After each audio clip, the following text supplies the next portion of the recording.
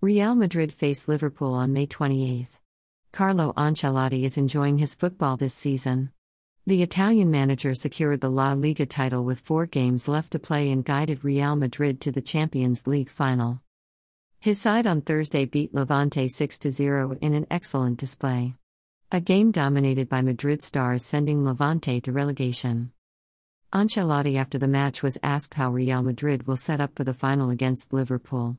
His response was covered by Diario as 4-3-3. Sometimes it could end up as a 4-4-2.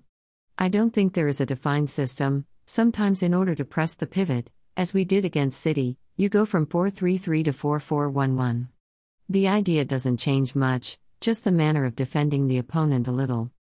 It's perhaps unusual for a manager to be so forthcoming, but given what has been on show from Real Madrid all season, anything else would have been a major shock.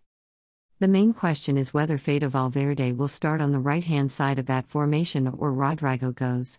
The Brazilian has been a key part of the Champions League run, popping up with important goals, although mostly from the bench.